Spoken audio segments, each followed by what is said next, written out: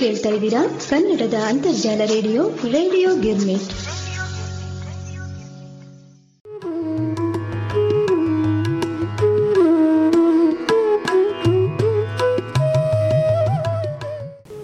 ಸಮಸ್ತ ರೇಡಿಯೋ ಗಿರ್ಮಿಟ್ ಕೇಳುಗರಿಗೆಲ್ಲ ಉಮಾ ಭಾತ್ಕಂಡೆಯ ನಮಸ್ಕಾರಗಳು.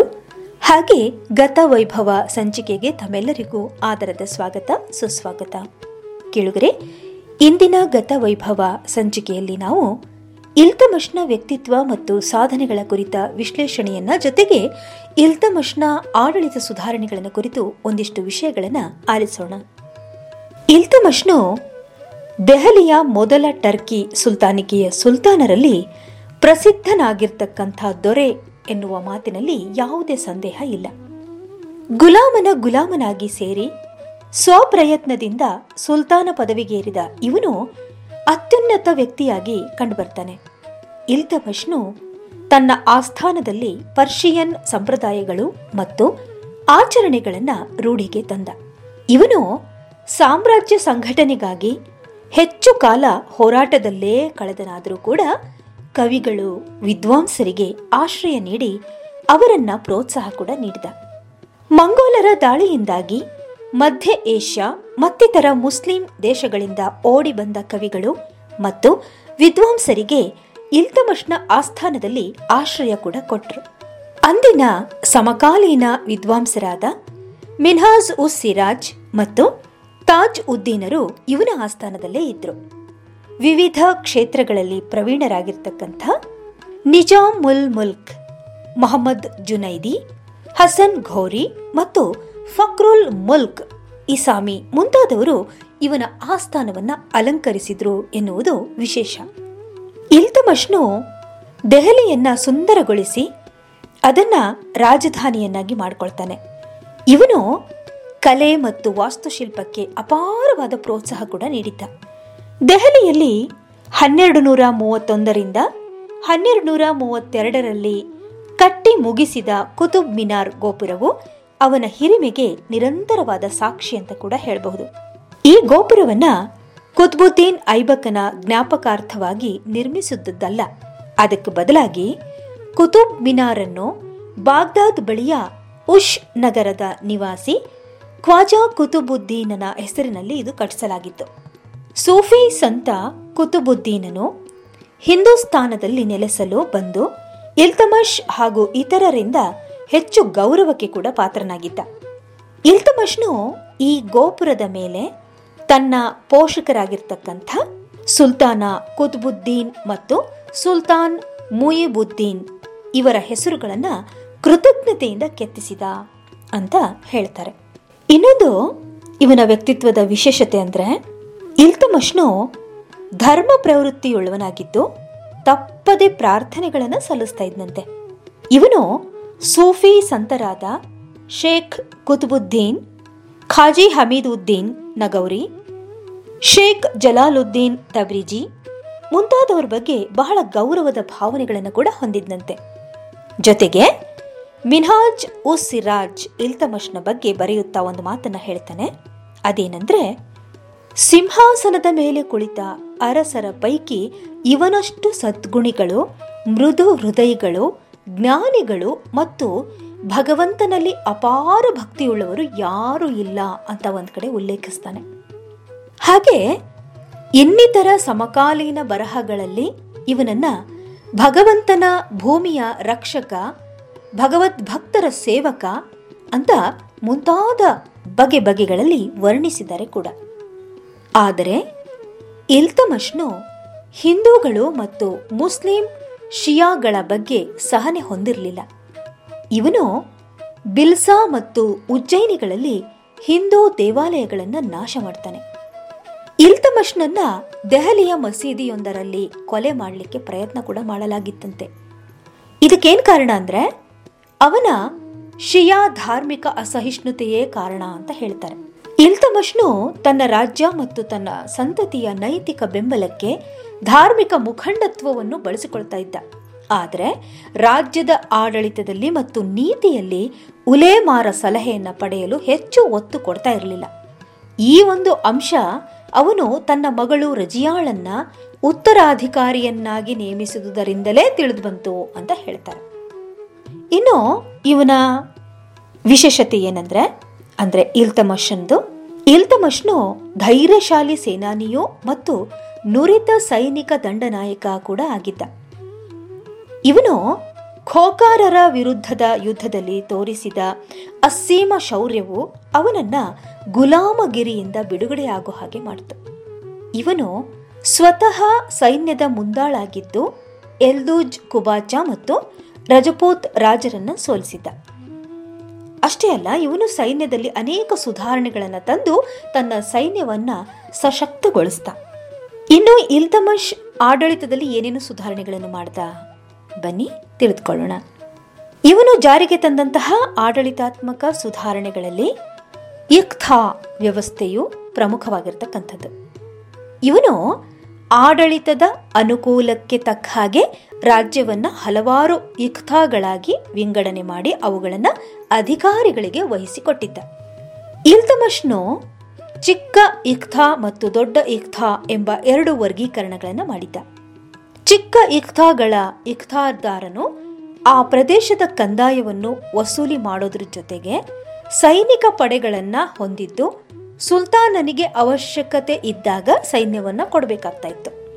ಇದು ಅವನ ಆಡಳಿತದಲ್ಲಿ ಸೈನ್ಯದ ಬಗ್ಗೆ ಇದ್ದಂತಹ ಕಾಳಜಿ. ಇನ್ನು ಅರಾಬಿಕ್ ಮಾದರಿಯ ನಾಣ್ಯ ವ್ಯವಸ್ಥೆಯನ್ನ ಜಾರಿಗೆ ತಂದ ಪ್ರಥಮ ಟರ್ಕಿಶ್ ದೊರೆ ಎಂದು ಎಲ್ಲಾ ಇತಿಹಾಸಕಾರರು ಇಲ್ತಮಷ್ನನ್ನು ಒಪ್ಕೊಂಡಿದ್ದಾರಂತೆ.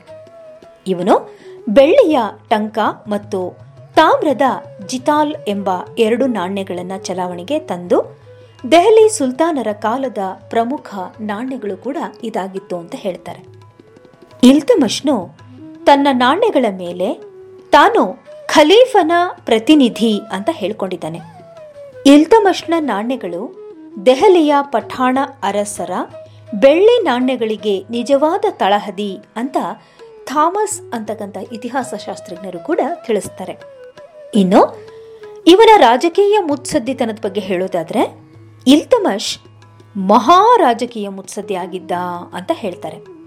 ತನ್ನ ರಾಜ್ಯವನ್ನ ಮತ್ತು ತನ್ನ ಸ್ಥಾನವನ್ನ ಭದ್ರಪಡಿಸಿಕೊಳ್ಳಿಕ್ಕೆ ಖಲೀಫನಿಂದ ಅಧಿಕಾರ ಲಾಂಛನವನ್ನ ಪಡೆದ ಅಂತ ಹೇಳ್ತಾರೆ. ಖಲೀಫನು ಇಲ್ತಮಷ್ನಿಗೆ ಮಹಾ ಸುಲ್ತಾನ ಅಂತಕ್ಕಂಥ ಬಿರುದನ್ನು ನೀಡಿದ್ರಿಂದಾಗಿ ಅವನ ಸ್ಥಾನ ಭದ್ರಗೊಂಡಿತ್ತು. ಮತ್ತೆ ದೆಹಲಿ ಸುಲ್ತಾನಿಕೆಯು ಅವನ ವಂಶ ಪಾರಂಪರ್ಯ ಉತ್ತರಾಧಿಕಾರದ ಹಕ್ಕು ಕೂಡ ಆಯಿತು ಅಂತ ಹೇಳ್ತಾರೆ. ಇಲ್ತಮಷ್ನು ಜಲಾಲುದ್ದೀನನಿಗೆ ಚಂಗೀಸ್ ಖಾನ್ ವಿರುದ್ಧ ಆಶ್ರಯ ನೀಡದೆ ತಿರಸ್ಕರಿಸುವ ತೀರ್ಮಾನದ ಮೂಲಕ ತನ್ನ ರಾಜ್ಯವನ್ನ ಚಂಗೀಸ್ ಖಾನನ ಕ್ರೂರ ದಾಳಿಯಿಂದ ಪಾರು ಮಾಡ್ತಾನೆ. ಇಂತಹ ಸಂದಿಗ್ಧ ಪರಿಸ್ಥಿತಿಯಲ್ಲಿ ಇಲ್ತಮಷ್ನು ಜಾಣತನದಿಂದ ನಡೆದುಕೊಳ್ಳದೆ ಇದ್ದಿದ್ರೆ ಭಾರತ ಮಂಗೋಲರ ದಾಳಿಗೆ ತುತ್ತಾಗ್ತಾ ಇತ್ತು. ಇಲ್ತಮಷ್ನು ಸಿಂಹಾಸನಕ್ಕೇರಿದ ಸಂದರ್ಭದಲ್ಲಿ ಎಲ್ದೂಜ್ನು ವಿತಾನ ಮತ್ತು ರಾಜದಂಡವನ್ನು ಕಳಿಸ್ದ. ಇಲ್ತಮಷ್ನು ಅವುಗಳನ್ನು ಸ್ವೀಕರಿಸಿ ಎಲ್ದೂಜ್ನ ಸಾರ್ವಭೌಮತ್ವವನ್ನು ಅಂಗೀಕರಿಸಿದಂತೆ ನಟನೆ ಮಾಡ್ದ. ಹಾಗೆ ತನ್ನ ಸ್ಥಾನವನ್ನು ಭದ್ರಪಡಿಸಿಕೊಂಡು ನಂತರ ಎಲ್ದೂಜ್ ನನ್ನ ನಾಶಗೊಳಿಸ್ತಾನೆ. ಇಂತಹ ಅನೇಕ ಅಂಶಗಳು ಅವನನ್ನು ರಾಜಕೀಯ ಮುತ್ಸದ್ದಿ ಎಂಬುದಾಗಿ ಪ್ರತಿಬಿಂಬಿಸಲಿಕ್ಕೆ ಸಾಕ್ಷಿ ಅಂತ ಹೇಳ್ತಾರೆ. ಇನ್ನು ಇಂದಿನ ಸಂಚಿಕೆಯಲ್ಲಿ ನಾವು ತಿಳಿದುಕೊಳ್ಬೇಕಾದ ಮತ್ತೊಂದು ವಿಷಯ ಅಂದ್ರೆ ರಜಿಯಾ ಸುಲ್ತಾನ್ ಇವಳ ಕುರಿತು. ರಜಿಯಾ ಸುಲ್ತಾನ್ ಸಾಮಾನ್ಯವಾಗಿ 1236ರಿಂದ 1240 ಅವಧಿಯಲ್ಲಿ ಆಡಳಿತ ಮಾಡಿದಂಥವಳು. ರಜಿಯಾಳ ಪ್ರಾರಂಭದ ತೊಂದರೆಗಳು ಏನು, ಆಕೆ ಹೇಗೆ ಆಡಳಿತಕ್ಕೆ ಬಂದ್ಲು, ಇವುಗಳನ್ನ ಕೂಡ ಸ್ವಲ್ಪ ಆಲಿಸೋಣ. ಮಧ್ಯಕಾಲೀನ ಭಾರತದ ಇತಿಹಾಸದಲ್ಲಿ ಪ್ರಥಮ ಹಾಗೂ ಕೊನೆಯ ಮುಸ್ಲಿಂ ಮಹಿಳಾ ಆಡಳಿತಗಾರ್ತಿಯಾಗಿ ಆಳ್ವಿಕೆ ನಡೆಸಿದಂಥವಳು ರಜಿಯಾ ಸುಲ್ತಾನ್. ಇಲ್ತಮಷ್ನ ಹಿರಿಯ ಮಗ ನಾಸಿರ್ ಉದ್ದೀನ್ ಮೊಹಮ್ಮದನು ಬಂಗಾಳದ ರಾಜಪ್ರತಿನಿಧಿಯಾಗಿ ಆಳುತ್ತಿದ್ದಾಗ 1229 ಏಪ್ರಿಲ್ ತಿಂಗಳಲ್ಲಿ ಮರಣವನ್ನು ಹೊಂತಾನೆ. ಉಳಿದಂತಹ ಮಕ್ಕಳು ಆಡಳಿತ ನಿರ್ವಹಿಸಲಿಕ್ಕೆ ಸಮರ್ಥರಲ್ಲ ಅಂತ ತೀರ್ಮಾನ ಮಾಡಿದಂತಹ ಇಲ್ತಮಷ್ನು ತಾನು ಮರಣಶಯ್ಯೆಯಲ್ಲಿದ್ದಾಗ ತನ್ನ ಮಗಳಾಗಿರತಕ್ಕಂಥ ರಜಿಯಾಳನ್ನ ತನ್ನ ಉತ್ತರಾಧಿಕಾರಿಣಿ ಅಂತ ನೇಮಕ ಮಾಡ್ತಾನೆ. ಇಲ್ತಮಷ್ನು ಗ್ವಾಲಿಯರ್ ಕೋಟೆಯ ಮೇಲೆ ದಾಳಿಗೆ ಹೊರಟಾಗ ರಾಜಧಾನಿಯ ಆಡಳಿತವನ್ನು ತನ್ನ ಮಗಳಾದ ರಜಿಯಾಳಿಗೆ ವಹಿಸಿದ್ದಂತೆ. ಅವನು ಹಿಂತಿರುಗಿದಾಗ ರಜಿಯಾಳ ಆಳ್ವಿಕೆಯಿಂದ ಎಷ್ಟು ಸಂತೃಪ್ತಗೊಂಡನೆಂದರೆ ರಜಿಯಾಳನ್ನು ತನ್ನ ಉತ್ತರಾಧಿಕಾರಿಣಿ ಅಂತ ಆಯ್ಕೆ ಮಾಡಿದಷ್ಟೇ ಅಲ್ಲ, ಮುಂದೆ ಬಿಡುಗಡೆಗೊಂಡ ನಾಣ್ಯಗಳ ಮೇಲೆ ಸುಲ್ತಾನನ ಹೆಸರಿನ ಜೊತೆಗೆ ರಜಿಯಾಳ ಹೆಸರನ್ನ ಕೂಡ ಅಚ್ಚು ಹಾಕಿಸಿದ್ನಂತೆ. ಆಸ್ಥಾನದ ನೋಬೆಲ್ಲರು ಮತ್ತು ಪ್ರಾಂತ್ಯದ ಗವರ್ನರುಗಳಿಗೆ ಓರ್ವ ಮಹಿಳೆ ಸುಲ್ತಾನಳಾಗುವುದು ಅಂದ್ರೆ ನುಂಗಲಾರದಂತ ತುತ್ತಾಯ್ತಂತೆ. ಸ್ತ್ರೀ ಸುಲ್ತಾನಳಿಗೆ ಮಣಿಯಲು ಸಿದ್ಧರಿಲ್ಲದ ಇವರು ಮೃತನಾದ ಇಲ್ತಮಷ್ನ ನೇಮಕವನ್ನ ಪರಿಗಣಿಸದೆ ಬದ್ವಾನ್ ಹಾಗೂ ಕೆಲವು ವರ್ಷಗಳ ಕಾಲ ಲಾಹೋರಿನ ಸರ್ಕಾರಗಳ ಮೇಲ್ವಿಚಾರಣೆ ನಡೆಸುತ್ತಿದ್ದ ಸುಲ್ತಾನನ ಹಿರಿಯ ಮಗನಾಗಿರ್ತಕ್ಕಂಥ ರುಕ್ನುದ್ದೀನ್ ಫಿರೋಜ್ ನನ್ನ ದೆಹಲಿಯ ಸಿಂಹಾಸನದಲ್ಲಿ ಕೂರಿಸ್ತಾರೆ. ಸರಿ, ಹಾಗಾದ್ರೆ ರುಕ್ನುದ್ದೀನ್ ಫಿರೋಜ್ ಶಾ ಇವನೇನ್ ಮಾಡ್ದ? ಇವನ ಆಡಳಿತ ಹೇಗಿತ್ತು? ರುಕ್ನುದ್ದೀನ್ ರಾಜ್ಯವಾಳ್ಲಿಕ್ಕೆ ಅಸಮರ್ಥನಾಗಿದ್ದ. ಮೊದಲನೇ ಮಾತು, ಅವನ ಅಭಿರುಚಿಗಳು ತುಂಬಾ ಕೀಳಾಗಿತ್ತು. ಅವನು ರಾಜ್ಯದ ವ್ಯವಹಾರಗಳನ್ನ ನಿರ್ಲಕ್ಷ್ಯ ಮಾಡ್ತಾ ಇದ್ದ. ರಾಜ್ಯದ ಸಂಪತ್ತನ್ನ ಪೋಲು ಮಾಡೋದ್ರಲ್ಲಿ ನಿರತನಾಗಿದ್ದ. ಈ ಪರಿಸ್ಥಿತಿಯು ಅವನ ತಾಯಿಯು ಚಟುವಟಿಕೆಗಳಿಂದ ಮತ್ತಷ್ಟು ಹದಗೆಟ್ಟಿತು. ರುಕ್ನುದ್ದೀನನು ಸುಖ ಭೋಗಗಳಲ್ಲಿ ತಲ್ಲೀನವಾಗಲು ಅವನ ತಾಯಿಯು ಎಲ್ಲ ಅಧಿಕಾರಗಳನ್ನ ತಾನೇ ವಹಿಸ್ಕೊಂಡ್ಬಿಡ್ತಾಳೆ. ಇವಳು ಮಹಾ ಬುದ್ಧಿವಂತೆಯಾಗಿದ್ದು ವಜೀರ್, ನಿಜಾಮ್ ಉಲ್ ಮುಲ್ಕ್ ಜುನೈದಿ ಮತ್ತು ಕೆಲವು ಪ್ರಾಂತ್ಯಗಳ ಗವರ್ನರುಗಳನ್ನು ತನ್ನೆಡೆಗೆ ಸೆಳೆದುಕೊಳ್ತಾಳೆ. ಫಿರೋಜನು ಭೋಗ ಲಾಲಸೆಯಲ್ಲಿ ತೊಡಗಿದ್ರೆ ಅವನ ತಾಯಿ ಶಾ ತುರ್ಕ್ನಳ್ಳ ಕ್ರೂರ ಮತ್ತು ಪಿತೂರಿ ಚಟುವಟಿಕೆಗಳು ನೋಬೆಲ್ ವರ್ಗದಲ್ಲಿ ಅಸಮಾಧಾನವನ್ನ ಹುಟ್ಟುಹಾಕುತ್ತೆ. ಶಾ ತುರ್ಕ್ನಳ್ಳು ಅರಸು ಮನೆತನದ ಸ್ತ್ರೀಯರು ಮತ್ತು ಮಕ್ಕಳನ್ನ ಹಿಂಸಿಸಲಿಕ್ಕೆ ಪ್ರಾರಂಭ ಮಾಡ್ತಾಳೆ. ಇಲ್ತಮಷ್ನ ಕಿರಿಯ ಮಗನಾದ ಕುತ್ಬುದ್ದೀನ್ನ ಕಣ್ಣುಗಳನ್ನ ಕೀಳಿಸಿದ ಘಟನೆಯಿಂದ ನೋಬೆಲ್ಲರಲ್ಲಿ ಫಿರೋಜ್ನ ಆಳ್ವಿಕೆಯಲ್ಲಿ ಮತ್ತು ಅವನ ತಾಯಿ ಶಾ ತುರ್ಕ್ನಳ್ಳ ಬಗ್ಗೆ ನಂಬಿಕೆ ಕಳೆದುಕೊಂಡ್ಬಿಡ್ತಾರೆ. ಇದರ ಪರಿಣಾಮವಾಗಿ ಇಡೀ ಸಾಮ್ರಾಜ್ಯವೇ ಅವ್ಯವಸ್ಥೆಗೊಳಗಾಗಿ ಮತ್ತು ಬದ್ವಾನ್, ಮುಲ್ತಾನ್, ಹನ್ಸಿ, ಲಾಹೋರ್ ಮತ್ತು ಬಂಗಾಳಗಳಲ್ಲಿ ಕೇಂದ್ರ ಸರ್ಕಾರದ ಅಧಿಕಾರವನ್ನು ಅಲ್ಲಗಳೆಯಲಾಯಿತು ಅಂತ ಹೇಳ್ತಾರೆ. ಸುಲ್ತಾನ್ ಫಿರೋಜ್ನ ಸೋದರನಾದ ಘಿಯಾಸುದ್ದೀನನು ಔದ್ನ ರಾಜ್ಯಪಾಲನಾಗಿದ್ದು ಬಂಗಾಳದಿಂದ ದೆಹಲಿಗೆ ಕಳುಹಿಸಿದ ರಾಜ ಬೊಕ್ಕಸವನ್ನು ಲೂಟಿ ಮಾಡ್ತಾನೆ. ಅಲ್ಲದೆ ಕೆಲವು ಪಟ್ಟಣಗಳನ್ನ ಲೂಟಿ ಕೂಡ ಮಾಡ್ತಾನೆ.